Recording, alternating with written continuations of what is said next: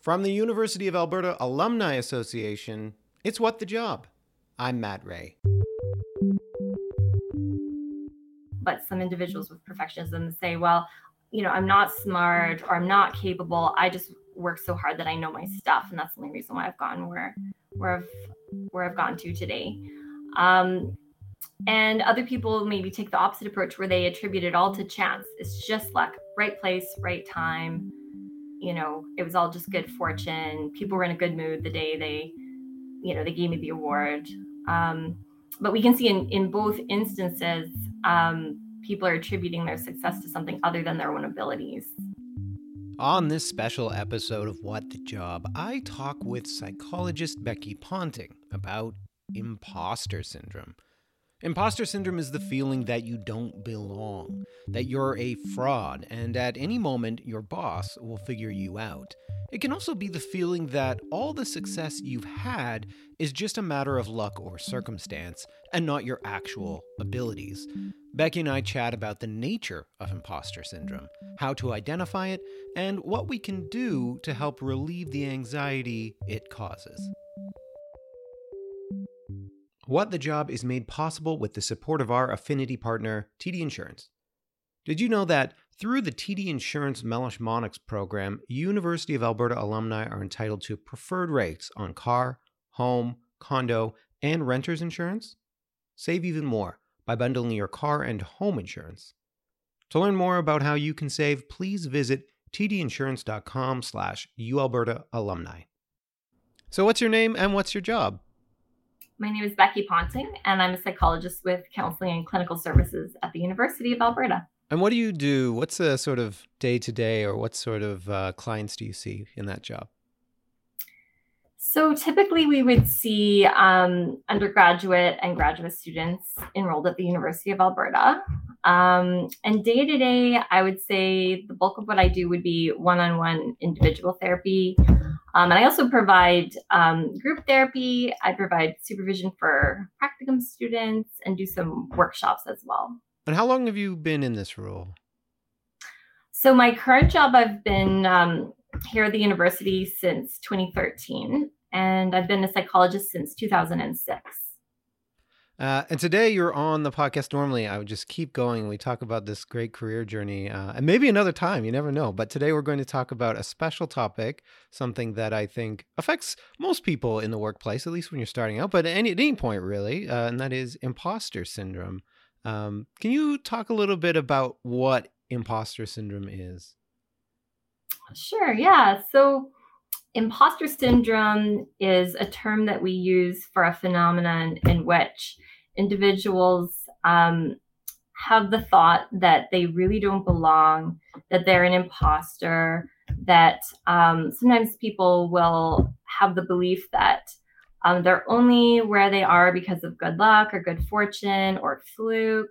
And they tend to attribute their success to kind of random factors, and that can lead them to feel very much like they don't belong, and that sometimes they may have the thought that they're about to be, found out, and that somebody's going to pull them aside and say, you don't belong here, and get out. Yeah, that sounds familiar. I think now I said it was something that lots of people experience, but maybe I'm wrong. Is it common? Do most people experience this? Yeah, you're correct. It is common. And one thing to be aware of is that imposter syndrome, or sometimes it's called imposter phenomenon, is not a mental illness. It's not. It's not something that we would diagnose someone with. It's more of a phenomenon that most people have experienced at least once in their life. They say about 70% of people will have an experience of imposter phenomenon at least once in the course of their lifetime. And oftentimes we see this when we're moving into a new role. And what causes people to feel this way? Why is it that imposter syndrome is common?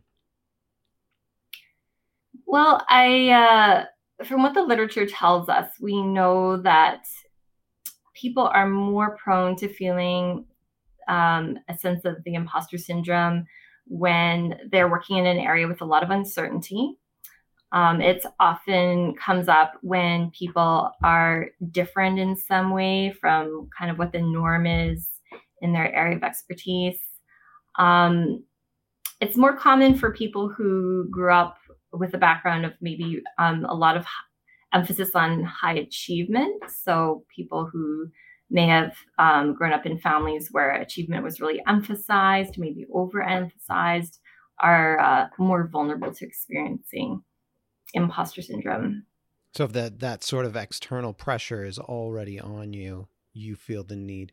It's kind of interesting though. You'd think if you come, so I mean, because I read the Folio article that you did with Jillian a while back, and one thing that struck me was that perfectionism can be something that leads to imposter syndrome. Whereas you think it was a bit of the opposite. Like if you're working hard to do the absolute perfect job, you'd feel like you fit in.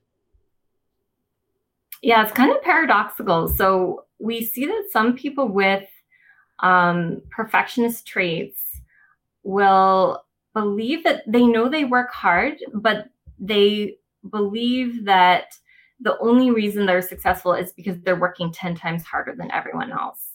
And whether or not that's true is up for debate. But some individuals with perfectionism say, well, I'm not smart or I'm not capable. I just work so hard that I know my stuff, and that's the only reason why I've gotten where I've gotten to today. And other people maybe take the opposite approach where they attribute it all to chance. It's just luck, right place, right time. It was all just good fortune. People were in a good mood the day they gave me the award. But we can see in both instances, people are attributing their success to something other than their own abilities. It's interesting too, because you want to stay humble a little bit as well, but it seems like if you go too far, you get caught up in imposter syndrome. You called it a phenomenon, but are there long-term effects if you're continually doubting yourself like this? There can be, and as much as it's common, I would say that for most people, it's something that's maybe on the mild end of the spectrum. They're able to manage it on their own. Maybe they can get an informal type of support by talking with a friend or loved one, and just, get their confidence shored up a little bit by having someone who cares about them say, no, you belong, you own this. Other people though may struggle to the point where they need more than just the informal kind of social support that they can get from friends and family. Some people actually will find that their imposter syndrome is so severe that they're limiting themselves. So maybe they don't apply for jobs because they worry that it would be seen as a joke, or, they disqualify themselves from applying for an award due to, believing that they're inadequate. And that can be very frustrating for those around us when they see us, dismissing positive feedback, ignoring opportunities. What are some of the things, if people are noticing this about themselves, maybe if they're listening right now and they're thinking, oh, that sounds familiar, what are some of the things that they can do to sort of build that confidence and overcome the imposter syndrome? One of the things that I encourage people to do is to seek out some information. And because oftentimes people with imposter syndrome will almost have blinders on and be fearful of seeking out feedback, right? So, if we can take an example of maybe someone's in a new area in their career, feeling uncertain, they may have the fear that everybody's unhappy with their performance, but never think to ask. So that's something I'll often start with when working with someone in this situation is, well, what kind of feedback do you need here? And if people are reluctant to seek that out because they're fearful that it'll be negative, sometimes we can talk through that and say, well, is it better to know though? Like if your performance is really problematic, how can you change it if you can't face it? So let's get that feedback for you. And then so many times it'll turn out that somebody who's convinced that they're on the verge of being fired actually finds out that their performance is perfectly fine, that they're doing okay. When you're working with students, is this a lot of what you see when they end up just sort of challenging their own assumptions or finding answers to their anxieties, and that helps? I would say it's pretty common that I see it. And, interestingly, it seems to be almost the highest achieving students where it's the worst, which again is kind of counterintuitive. But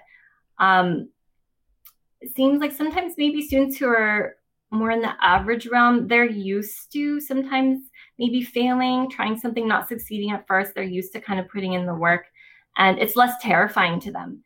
And so sometimes it's these elite high achievers who maybe haven't ever had a taste of failure, and so they've become almost phobic of it. So fearful that disaster is just around the corner, and that all it would take is one, B for it to befall them. And I found it can be more challenging to work with people who are higher achievers because of the fact that they seem to be having that fear of failure, and trying to help them see things in a different way. Sometimes clients will think I'm telling them to be average, right? That I'm telling them to set their sights lower. I wouldn't have thought that. I mean, it makes sense now that we talk about it, but that the more used to success you are, the more you might be fearful of failure, and the higher standard you might put on yourself, which in turn leads you to believe you're not achieving as high as you need to be. I'm curious also about how you might help someone. Like if someone has a coworker who is just down on themselves all the time, how can you help them improve? Right. So if somebody that we know seems to have a distorted view of their own abilities or achievements, sometimes we can kind of gently lead them to think about evidence for what they're saying, right? So if somebody says, well, I didn't do well on that presentation, I'm a disaster, I'm close to being fired, helping that person slow down. Okay, so how do you know? Like, how do you know you're about to get fired? And unless their answer is, well, because the boss just said that he will very likely fire me, unless that's the answer, we got to look deeper, right? Is there evidence? Did you get a memo saying, that you're going to be fired? Did colleagues tell you that this was discussed in a room when you weren't there? And, I found that people don't usually have compelling evidence like that. Usually the evidence is like, my boss's eyebrow raised when I talked about the project, and I think he was really mad, right? And then we can look at that and say, well, how strong is that evidence? This is just so familiar to me from at the very least grad school, but reading into situations, trying to read the tea leaves instead of actually confronting the thing that you're anxious about. So is that then, I don't want to say secret, but is that then a strategy if you're feeling like you're just a fraud, or you're feeling anxious about your performance? Just asking questions, maybe at like a one-on-one with your supervisor or something, asking those kinds of questions and trying to get to the information. That seems to be one effective way of, at the very least, getting to the bottom of things. Right. Especially with graduate students, I'll encourage them, to open up a line of dialogue with their supervisors. How do you feel I'm doing so far? And am I meeting your expectations? And, again, people are a bit terrified to do that because they're afraid of hearing bad news. But I'll encourage people to seek out that feedback. And sometimes it's bad, right? It's not always that we get a glowing and a pat on the head. Sometimes we get told that we're not performing up to standard, but at least that's a platform that we can jump off of to try to change, right? Rather than just being in the dark, wondering if we're disappointing people and never knowing. Yeah, I wonder actually if it's better, if it'd be more reassuring to find out that truth, even if it is the truth you fear, so that you can at least move on rather than live in the stress of feeling like you're a complete fraud. Yeah, and I've seen that actually, that again, when people invite these conversations with either a supervisor or a boss, I mean, it often goes well, but it doesn't always go well. And yet, at least when there's honesty, and when the individual gets all the information, at least they can then make an informed choice of how to proceed. This is all another thing I think about, which I don't know, may not relate at all. But you often hear like "fake it till you make it," which sounds a bit like embracing imposter syndrome. Does that work at all? Like psychologically in your mind, if you just are pretending that no, I'm in there, does that actually just give you the confidence that yes, you do belong? You know what? I would say that there is truth to it, that, to some extent, we know that confidence can impress people. And if you can, there's that quote, if you can fake sincerity, you've got it made. And so if you're able to somehow portray some confidence and I guess I would say, put on the role of somebody who knows what they're talking about, and try, walking that walk, talking that talk, see how that feels. Sometimes acting as if we can kind of act our way into the right thinking, if that makes sense. That being said, I also think authenticity matters. So it is, again, a bit paradoxical, where sometimes the answer is, just assume you're doing fine, and, keep smiling and act like you belong. And sometimes you can bump up against the limits of that. And then it's time to maybe get honest and ask someone, how am I doing? Because I can't tell now, right? I'm not getting feedback, and I'm not sure if I'm meeting your standards or not. And there's value in that as well. I think too about, people entering their first jobs or entering a really junior position and not maybe quite understanding how they fit in, and everyone else being more senior than them. Seems like that is a moment too where it's just about that communication, being able to express what you're feeling to your supervisor or whomever, to try to figure out your role and how you're performing, and that would help the anxiety of it. Yeah, I mean, when I think of my own experience, I finished my master's when I was, I was 25 and then I was working as a provisional psychologist, working to register as a psychologist. And I was really self-conscious about being too young to be doing this work. And I felt it with clients, and I felt it with my supervisors, and I felt it with colleagues.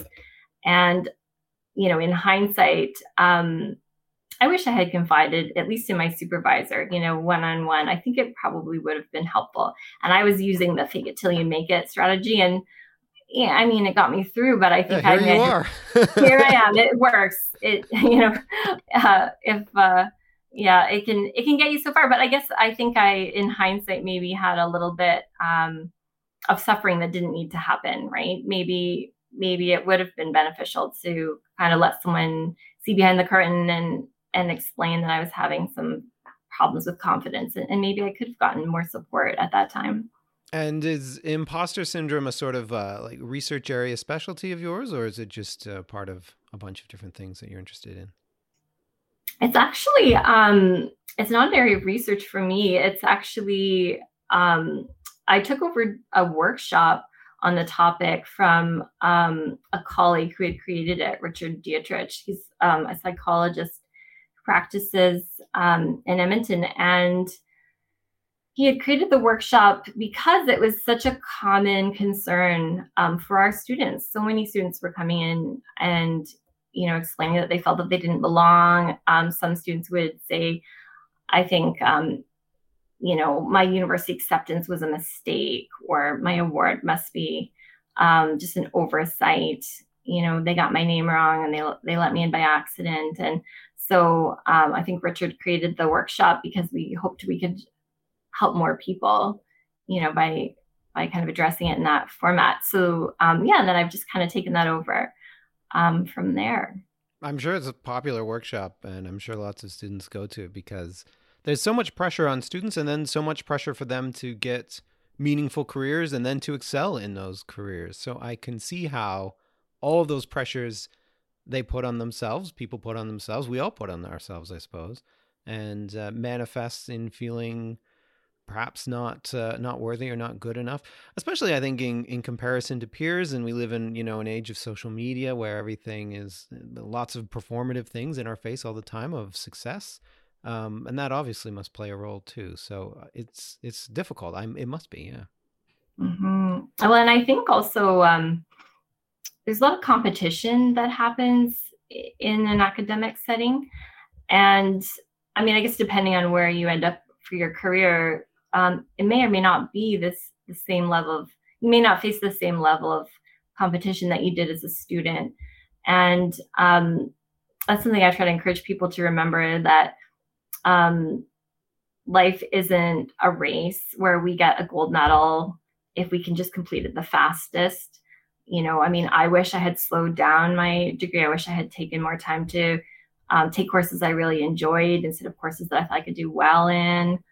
And I just didn't know there was time. I felt this pressure. And yet now looking back, I realized, your career is going to be 40 plus years. You've got lots of time to make mistakes or switch course or try a different path. And no gold medals for finishing first. And in fact, there can be a lot of value in actually just enjoying the process. I remember my grad school days as well, and a lot. That's why I was like, this is so familiar, because that was lots of imposter syndrome.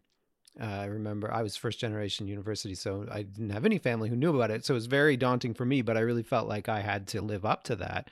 And I think I felt that all through grad school. But when I got into the working world and just doing that sort of job, it generally faded back. And I think part of it is that lack of competition and there being more of a collegial, we're all just working together to finish projects and things like that. And you eventually see how you fit into that, but never felt that way in grad school. I think it's a difficult environment, especially because of the level of talent around you and the competition. And it's hard not to internalize all that, I guess. But I wondered too, not to try to say that's all generational changes, but I wonder too if we're getting to a point where people are more comfortable being open with their feelings and talking about how they're feeling about things, and perhaps changing that culture of how grad school and academics are in general. It could be. I mean, there's been shifts. One really interesting shift I've seen recently is, although imposter syndrome is um, important to recognize, and sometimes even just awareness of it can help with it. There's also been kind of a new wave where people are commenting on the fact that there is systemic bias, right? So there's systemic racism, sexism, and sometimes those things are not located, within an individual where this person just needs to believe in themselves more or have better confidence. Sometimes people can be facing real barriers. And so the article that brought this to my awareness is called "Stop Telling Women They Have Imposter Syndrome." That's from 2021. It was Ruchika and Cholshan, and I thought they made an interesting point, right? Which is that when we talk about imposter syndrome, we want to be hesitant about implying that if somebody's struggling and feeling like they don't belong, that it's always in their own head, right? We want to also, have some awareness that there could be a very good reason why people feel that they aren't belonging. And maybe it's because they're being, ignored when they make a point, or interrupted all the time, or their contributions are getting dismissed. And so I think we can hold both realities. I mean, imposter syndrome is valid and worth discussing and worth being aware of. And it's not always the whole story. That's an excellent point, and I'm so glad you brought it up so that we don't just flatten all of imposter syndrome down to everyone experiences the same way and the same thing, because I'm sure different people have experienced different kinds of barriers, as you pointed out. So I really appreciate that. Thank you. Just one thing before we finish, I just was wondering if you could tell me a little bit about your work with students. I know you've already talked about it a little bit, but what kind of concerns overall do you hear from them? And maybe even just a sort of summary of the kind of advice that you give back. Sure. Yeah. Well, my orientation as a therapist is primarily cognitive behavioral therapy. And so within the model that I use for my work, I focus a lot on thoughts and behaviors. And by changing thoughts and behaviors, the theory is that we can change how we feel. And if you think of kind of a triad, with a triangle with each corner labeled, thoughts, behaviors, and emotions. Emotions are really hard to change in isolation. Usually, if we want to feel something different, we need to either tell ourselves something different in the form of a thought, or we need to do something different in the form of a behavior. And so, with cognitive behavioral therapy, I help people start to become more aware of what they're telling themselves in terms of their thoughts and what they're doing in terms of behaviors. And then we can start to use those things to create the feelings we would prefer to have. So you were a counselor before COVID, and you're still a counselor as COVID enters its almost second year now. Are there any particular issues with students that you see arising more frequently now that we've been going through the pandemic for so long? And with those particular concerns, how do you address them with something as large and beyond our control as COVID and all the other things going on in the world? Yeah, that's a great question. I guess my answer kind of has two components.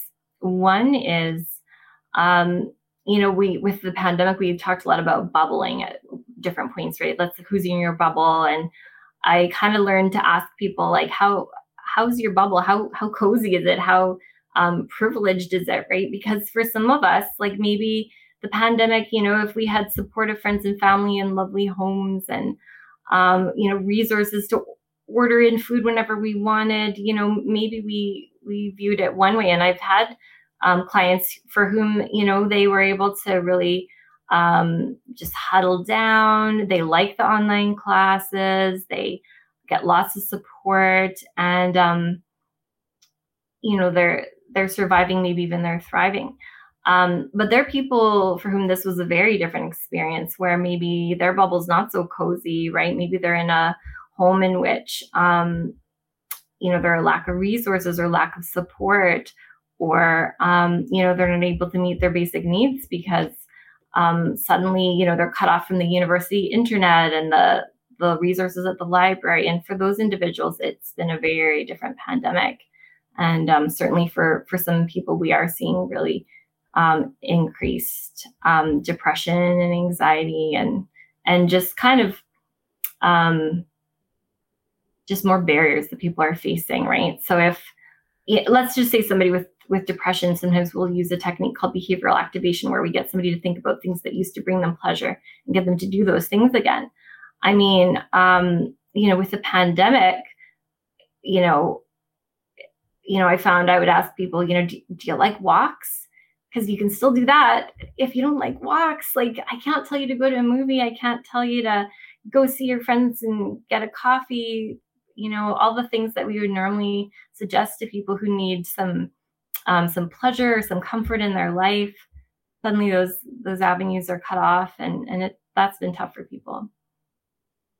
Yeah, I think the second thing I was going to comment on, though, in terms of changes that I've seen since the pandemic, is that one thing we know about anxiety and worry is that there can be this kind of underlying intolerance of uncertainty.